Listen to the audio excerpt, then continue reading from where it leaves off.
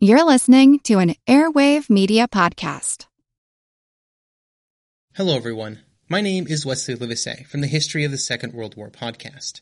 Join me on a journey through the most destructive conflict in human history, a journey that will take us not just through the famous campaigns and cataclysmic battles, but also to the lesser well-known corners of the war that touched millions all over the world, as we try and answer not just the questions of what and where, but how and why. You can find History of the Second World War on all major podcast platforms or at historyofthesecondworldwar.com.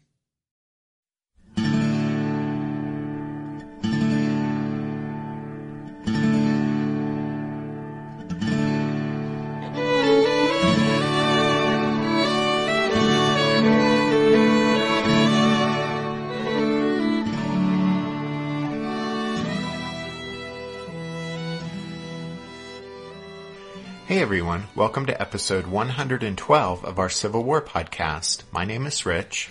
And I'm Tracy. Hello y'all. Thanks for tuning into the podcast. With the last show, we started to set the stage for the Battle of Shiloh, which took place in April 1862 along the banks of the Tennessee River at Pittsburgh Landing, some 23 miles north of the strategic rail hub at Corinth, Mississippi. By April 1862, victorious Union forces had driven the Confederates from Kentucky and most of central and western Tennessee, had raided up the Tennessee River to Florence, Alabama, and were preparing a conquest of the Mississippi. Meanwhile, stung by defeats at Mill Springs and at Forts Henry and Donelson, by the loss of Nashville, and by the evacuation of the Strong Point at Columbus, Kentucky, Confederate General Albert Sidney Johnston was determined to reverse the steady string of losses in the West by engaging and defeating the Federals in a decisive battle. To that end, he called up reinforcements from across the lower South, and he and P.G.T. Beauregard ordered a concentration of Confederate forces at Corinth in northeastern Mississippi. Johnston and Beauregard managed to gather about 42,000 Confederate troops at Corinth, but with two Federal armies, each roughly as big as his own, moving south and aiming to link up and then march on the vital rail hub, Albert Sidney Johnston knew that his best chance for victory was to strike first, before the two enemy forces united and outnumbered him by 2-1. If Johnston simply sat passively at Corinth, waiting for the Federal juggernaut to arrive outside the town, then it was likely the Yankees would use their superior numbers to cut the Memphis and Charleston Railroad both east and west of Corinth, and then maneuver to envelop, trap, and crush the rebel army, with the result that the Confederacy would not only lose the strategic location, but also its main western army as well. Albert Sidney Johnston realized that if he had any hope of preventing that outcome, he would need to seize the initiative, and to do that he would have to take the offensive. Specifically, he would have to try to accomplish the classic military strategy known as defeating the enemy in detail. That is, he needed to strike out at one of the enemy's separate armies and destroy it before then taking on and defeating the other enemy force in the same way. When Sidney Johnston marched north from Corinth in early April 1862 and attempted to execute that strategy, the resulting clash was the two-day Battle of Shiloh.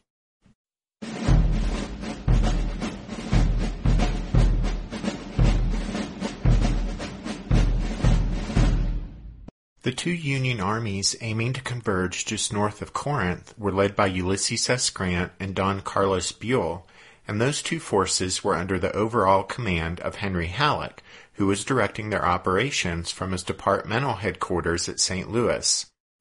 But once Grant and Buell joined forces, Halleck planned to leave St. Louis and personally take the field, leading the Union steamroller as it made the short march south to Corinth. By taking the field when all was ready, the intensely ambitious Halleck planned to, in a phrase, hog the limelight and make himself the center of attention, as his armies seized the strategic rebel rail hub and defeated the Confederates' main western army as well. As you guys will recall, in the aftermath of the Union victories at Forts Henry and Donelson, Halleck had directed his time and attention to trying to undermine Ulysses S. Grant and gain for himself promotion to command of all Federal armies west of the Appalachians. Halleck was successful on both counts. General-in-Chief McClellan gave Halleck permission to remove Grant from command, and President Lincoln agreed to reward Halleck with the top spot in the war's Western theater. After sidelining Grant, Halleck had dispatched that army, now under the command of C.F. Smith, up the Tennessee River, and he then ordered Buell to march overland from Nashville with his army and link up with Smith's force just to the north of Corinth. While Buell marched very slowly from Nashville, William Tecumseh Sherman's division led the expedition up the Tennessee. On March 11th, soldiers in blue from the 46th Ohio reached the town of Savannah, on the east bank of the Tennessee, not far from the Mississippi state line. Over the next several days, 80 steamboats arrived at Savannah with the rest of Smith's army. Henry Halleck had designated Savannah as the point from which Smith was to launch operations designed to cut the Mobile and Ohio Railroad north of Corinth and the Memphis and Charleston east of the rail hub. And so Smith had some of his troops disembark at Savannah, about 25 or so miles northeast of Corinth, but he kept the rest of his force aboard the steamboats, ready to journey further upriver and hit the line of the Memphis and Charleston.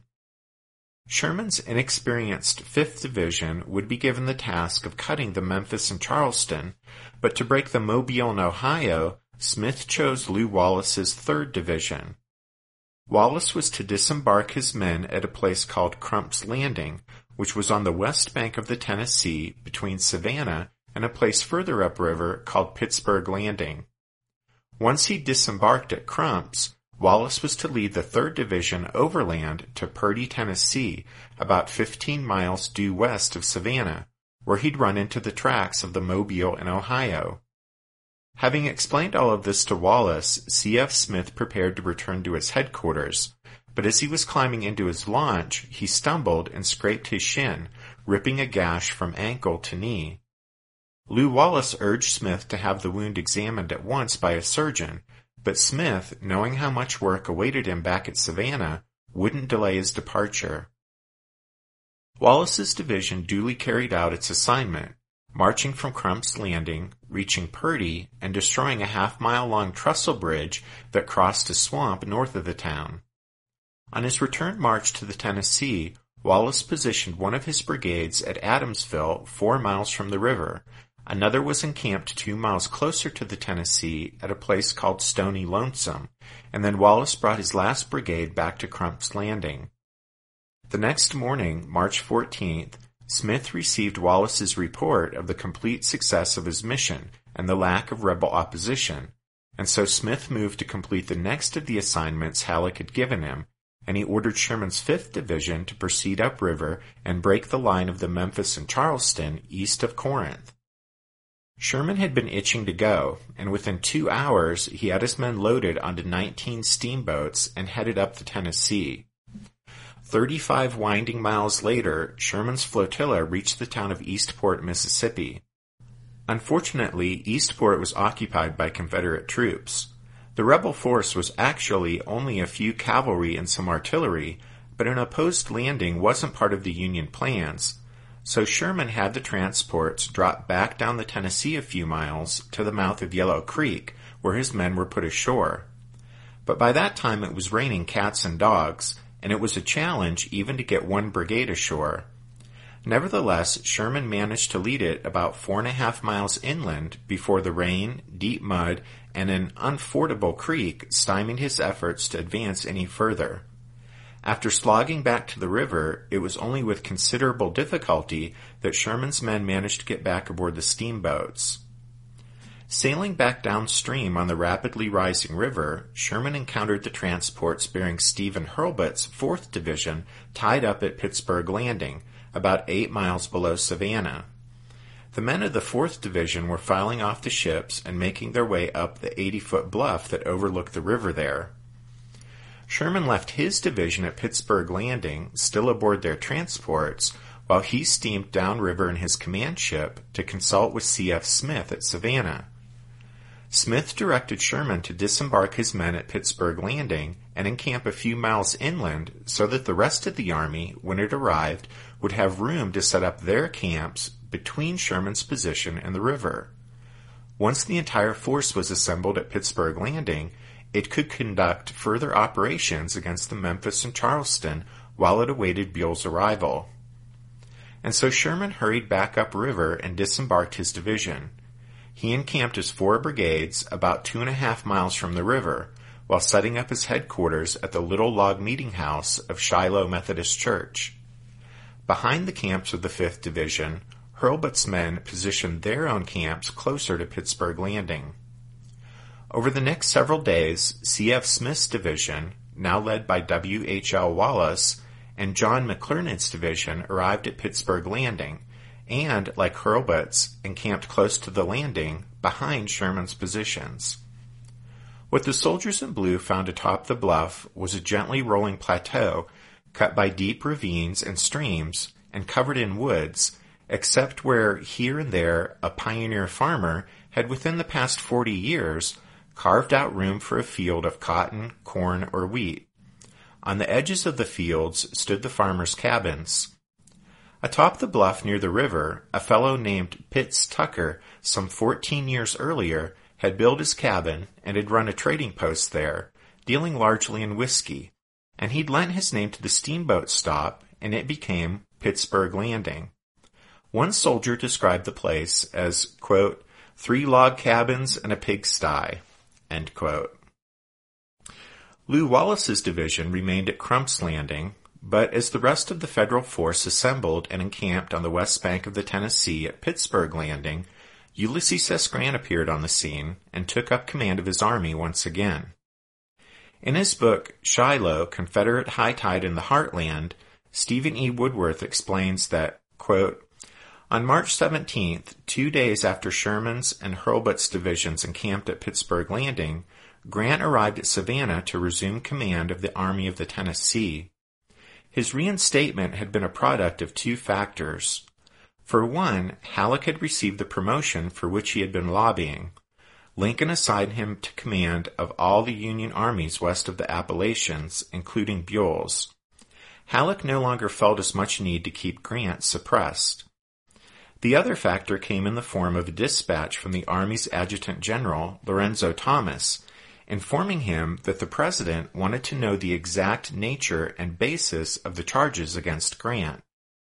It would hardly do for Halleck to write back and tell the President that he had made them up, so, having achieved the command he wanted, Halleck replied that the matter had been cleared up and that Grant was in good standing. Then Halleck restored Grant to command and sent him up the river to catch the army and take over its leadership. End quote. It was good that Grant arrived at Savannah when he did, since by that time C.F. Smith's health was deteriorating rapidly. The gash on his leg had become so badly infected that he was growing weaker by the day. By the time Grant arrived, Smith could barely hobble about and would soon take to his bed. He would die in Savannah on April 25th, less than 6 weeks after his accident. Once Grant arrived at Savannah, true to his nature, he was eager to take the initiative and move on Corinth, but Halleck refused to give his aggressive subordinate the green light to launch an offensive against the nearby rebels. Halleck remained committed to the plan he had clearly spelled out in the orders he had given Grant when he reinstated him to command. That plan called for Grant to assemble his army there along the Tennessee and then remain idle while Buell marched his army down from Nashville. And then, once John Pope also arrived, after his smaller army had cleared out the Confederates guarding the Mississippi River at New Madrid and Island No. 10, only then would Henry Halleck leave St. Louis and take the field and join the fully assembled Union force and lead the victorious advance on Corinth, thus winning the war in the West for the Union and winning undying fame for himself.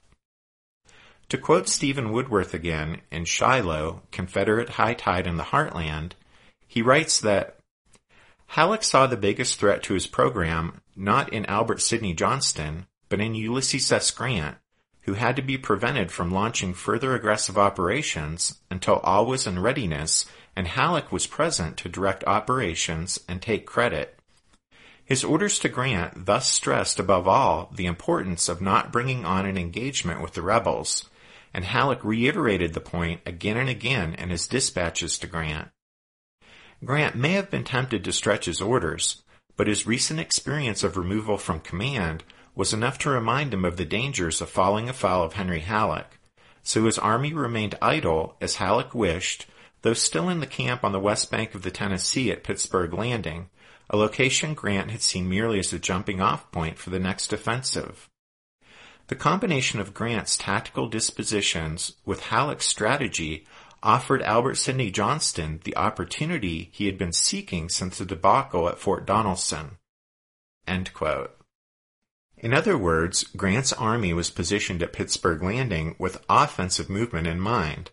Neither C.F. Smith, who was first on the scene, nor Grant, who arrived later, ever dreamed that the Confederates, who were concentrated nearby at Corinth, would actually march north and attack the Union force at Pittsburgh Landing.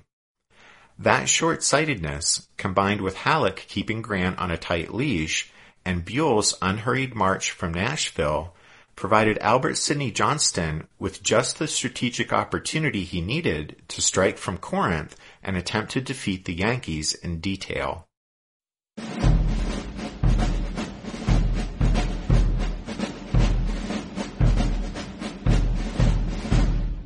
Want to learn how you can make smarter decisions with your money? Well, I've got the podcast for you. I'm Sean Piles, and I host NerdWallet's Smart Money Podcast. On our show, we help listeners like you make the most of your finances. I sit down with NerdWallet's team of nerds, personal finance experts in credit cards, banking, investing, and more. We answer your real-world money questions and break down the latest personal finance news. The nerds will give you the clarity you need by cutting through the clutter and misinformation in today's world of personal finance. We don't promote get-rich-quick schemes or hype unrealistic side hustles. Instead, we offer practical knowledge that you can apply in your everyday life. You'll learn about strategies to help you build your wealth, invest wisely, shop for financial products, and plan for major life events. And you'll walk away with the confidence you need to ensure that your money is always working as hard as you are. So turn to the nerds to answer your real-world money questions and get insights that can help you make the smartest financial decisions for your life. Listen to NerdWallet's Smart Money Podcast wherever you get your podcasts. As the month of March 1862 came to a close, Albert Sidney Johnston realized that the window of strategic opportunity he'd been given was drawing to a close, and that the juncture of Buell's and Grant's armies was not far off. On April 2nd, Johnston received word that Buell had finally crossed the Duck River, 45 miles from Nashville.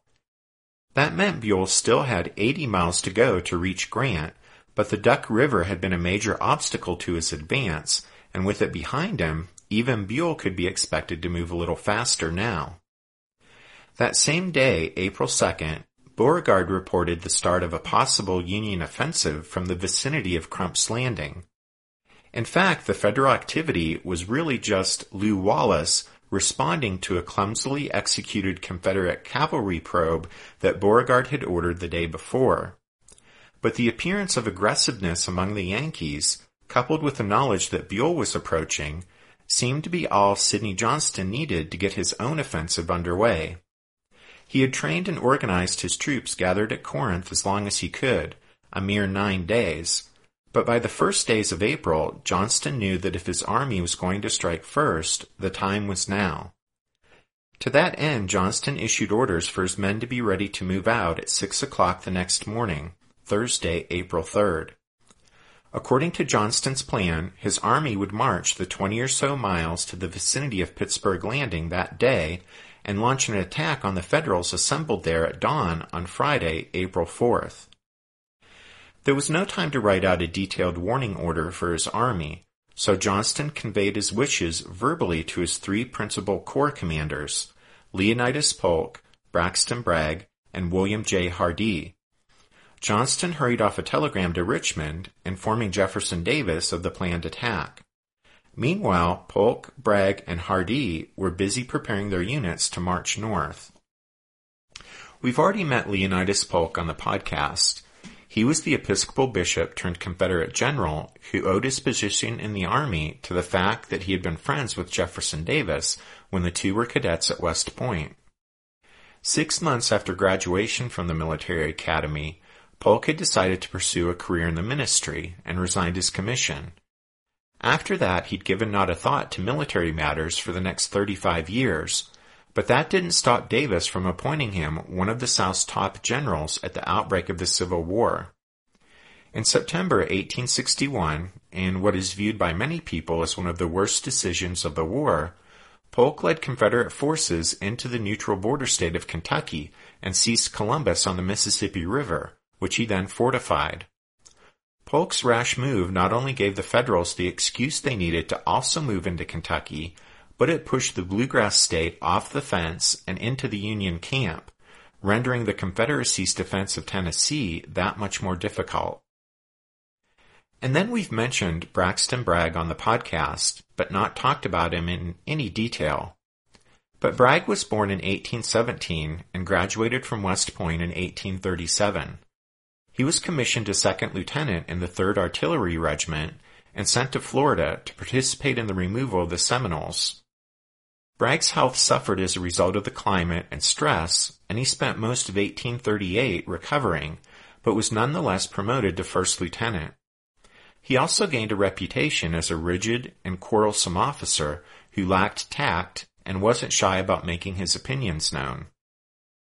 During the war with Mexico, Bragg earned a reputation for his skill in training raw recruits and also for his administrative abilities, and was promoted to captain in 1846. He was also hated by many of the men who served under him, and some of them reportedly threatened to kill him.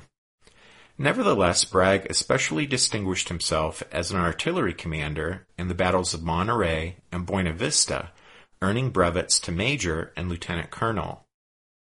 Following the war, Bragg became dissatisfied with the slow pace of advancement in the peacetime army and resigned his commission in 1856 and purchased a sugar plantation in Louisiana. When Louisiana seceded from the Union in January 1861, Bragg was appointed commander of the state's armed forces. He was then given a brigadier general's commission in the Confederate Army in March and sent over to Pensacola, Florida. He was promoted to major general in September 1861, and following the fall of Forts Henry and Donelson in February 1862, he led his men from the Gulf Coast to join the Confederate Army assembling at Corinth. Johnston's third principal corps commander, William Joseph Hardee, was born in 1815 and graduated from West Point in 1838. He was commissioned as second lieutenant of dragoons and sent to Europe to study cavalry tactics. Promoted to first lieutenant in 1839 and to captain in 1844, during the Mexican-American War, Hardee served under both Zachary Taylor and Winfield Scott. After the war in 1855, he was promoted to major in the new 2nd Cavalry Regiment under Colonel Albert Sidney Johnston and Lieutenant Colonel Robert E. Lee. In that same year, Hardee published a widely acclaimed infantry manual titled Rifle and Light Infantry Tactics for the Exercise and Maneuvers of Troops when Acting as Light Infantry or Riflemen. And since that's quite a mouthful, the book became known simply as Hardee's Tactics, and it became the standard reference guide for training infantry in both the Union and Confederate armies during the Civil War. Hardee served as Commandant of Cadets at West Point from 1856 to 1861, but resigned his commission after his home state of Georgia seceded from the Union. He entered Confederate service as a colonel, but was quickly promoted to brigadier general. In October 1861, he was appointed a major general. A thorough trainer, his inexperienced Southern volunteers admired Hardee's ability to turn them into soldiers, and they called him Old Reliable. Despite Johnston having alerted them 24 hours earlier that a march was imminent, Polk, Bragg, and Hardee were far from ready to move on April 3rd. The entire rebel army was too inexperienced, from generals on down to privates. There were too few staff officers to see that orders were carried out. Hours passed while units waited for neighboring formations to move out, or waited for written orders, or suffered delays because they misunderstood the orders that did reach them. As a result, the departure time was pushed back from 6 a.m. to 8, but that hour came and went, and still most of the army remained in its camps around Corinth. Finally, at 3 p.m. Thursday afternoon, Hardee's corps, slated to lead the advance north, marched out of Corinth. Other units followed, although some didn't leave the town until after daybreak on Friday morning, the hour Sidney Johnston had originally intended to launch his attack on the Yankees up at Pittsburgh Landing. But because of the confusion in getting the army on the road, clearly the Confederate attack wouldn't take place on the 4th, and so late that afternoon Johnston met with Beauregard and Bragg and officially rescheduled the assault for the morning of Saturday, April 5th. Meanwhile, Johnston had given the task of drawing up specific written orders for the march and the deployment for the attack to Beauregard, and Beauregard in turn assigned the job to his chief of staff, Colonel Thomas Jordan. Supposedly keeping a copy of Napoleon's order for the Battle of Waterloo in front of him, Jordan devised a highly complicated plan. Beauregard had previously organized Johnston's army into 4 corps of unequal size. The first, under Polk, numbered 9,100 men. The second, under Bragg, 13,500. Hardee commanded 6,700 men in the 3rd Corps, and then 6,400 men were in what Beauregard called the Reserve Corps, commanded by John C. Breckinridge. Breckinridge was a Kentuckian who had no military experience, but who in 1856, at the age of 35, had been elected vice president, and in 1860 had been the presidential candidate of the Southern Democrats. Jordan's march order called for the 4 corps to advance from Corinth to the vicinity of Pittsburgh Landing using both of the available dirt roads. That was simple enough, in theory, but Jordan's order addressing the Army's deployment for the attack was bizarre, to say the least. Rather than deploying 3 of the corps side by side and keeping the 4th in reserve, Jordan's order called for Hardee's corps to form a line of battle stretching across the entire length of the battlefield. Behind it, Bragg's corps would do the same, followed by Polk's. Breckinridge's reserve corps would bring up the rear. So Jordan stacked up the 4 corps like the layers of a cake. Where he got the idea to do this is still the matter of much speculation, since it certainly wasn't from Napoleon's order for Waterloo or from any of the Emperor's other battles. Nor did the idea to stack up the corps originate with Sidney Johnston's plan for the battle, since Johnston had explained in a message to Jefferson Davis that he intended that Bragg, with his oversized corps, would form the right wing, Hardee the center, and Polk the left. And Johnston intended Bragg to drive back the Union left nearest the river and so force the enemy back and then away from Pittsburgh Landing. The whole Yankee army would then have been caught away from the river, where it couldn't escape, in a pocket formed by the swampy bottomland of Snake Creek and Owl Creek. And Johnston's plan was a good one, but unfortunately for the Confederates, Jordan's order for the attack bore no relation whatsoever to Albert Sidney Johnston's plan.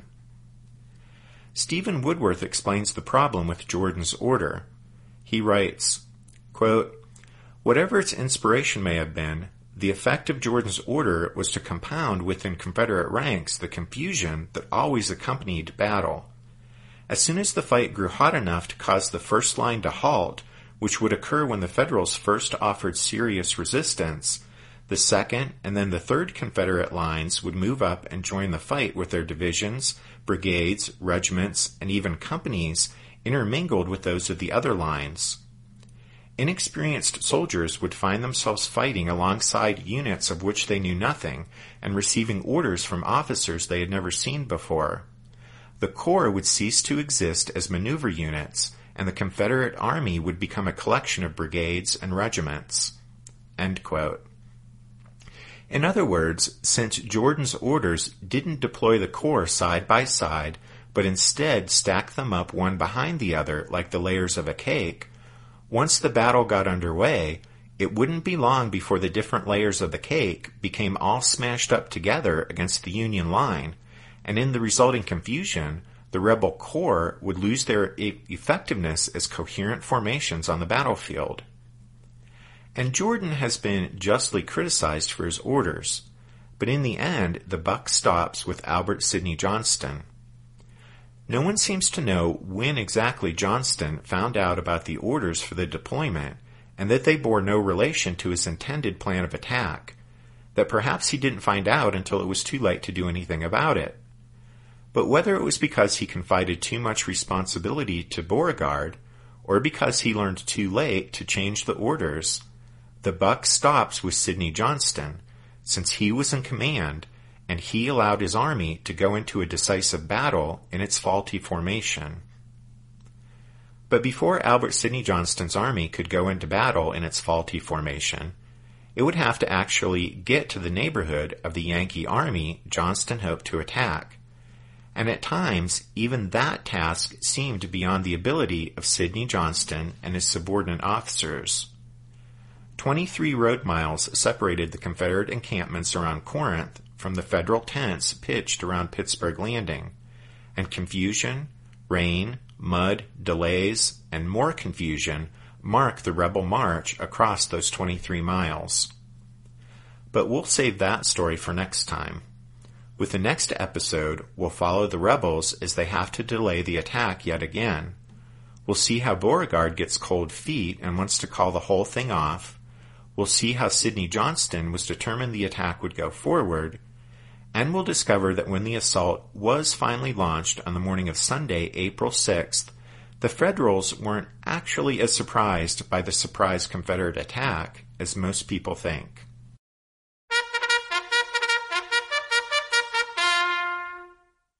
That means it's time for this episode's book recommendation. And our recommendation this time is Shiloh, Confederate High Tide in the Heartland by Stephen E. Woodworth. This book on Shiloh by Stephen Woodworth is one of the volumes in Prager's Battles and Leaders of the American Civil War series. And probably the best recommendation we can give for this book is to say that although it's just 150 pages long, or 150 pages of narrative, Woodworth does a better job of telling the story of Shiloh in those 150 pages than other books on the battle that are over twice as long. So there you go. And as always, you can find all of our book recommendations by heading over to the podcast website, which is www.civilwarpodcast.org. So as you may have noticed, Tracy's voice was missing in action throughout most of this episode, and that's because, as you also may have noticed, she sounds terrible, and that's because she's sick again. We haven't mentioned it on the podcast before, but Tracy is a teacher, and so if the kids are passing something around, she has a pretty good chance of catching it too. And this late winter/early spring seems to have been especially bad with her catching everything. So she's just really been having a rough time getting completely healthy again. So that's the story. But thanks for your patience, though, as she's had to take a pass on fully participating in the last couple of episodes. And thanks for your patience and putting up with it just being me through most of those shows. Hopefully very soon we'll get Tracy well again, and you won't have to listen to me so much. Sorry, y'all. And just a couple of things as we wrap up this episode. First of all, we have a couple of new members of the Strawfoot Brigade to thank, Tim, John, and another individual who wished to remain anonymous, so we're honoring that, but they know who they are, and they're also included in this thank you. And as far as the members' episodes, we have finished up the shows on Abraham Lincoln, and now we're going to move on to Robert E. Lee and look at the time that he spent in charge of the Confederate coastal defenses on the South Atlantic seaboard during late 1861 and early 1862. So we're looking forward to that.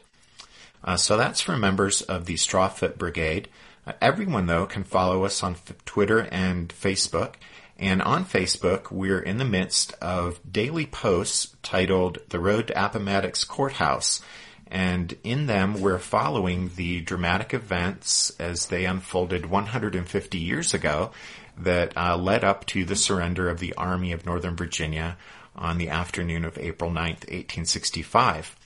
And there are handy links to our Twitter feed and Facebook page at the podcast website, which once again is civilwarpodcast.org.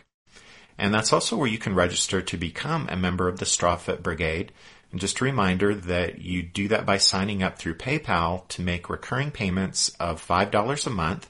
And that gives you access to the 2 extra episodes that Tracy and I are doing each month. And for those of you who have already done that, thank you. Thank you. Tracy and I truly appreciate your support and encouragement. Thanks, y'all. Okay, that's it for this show. Thanks for listening to this episode of the Civil War, 1861 to 1865, a history podcast. We'll be back in 2 weeks with the next installment in the Shiloh storyline. But until then, take care. Thanks, everyone. Bye.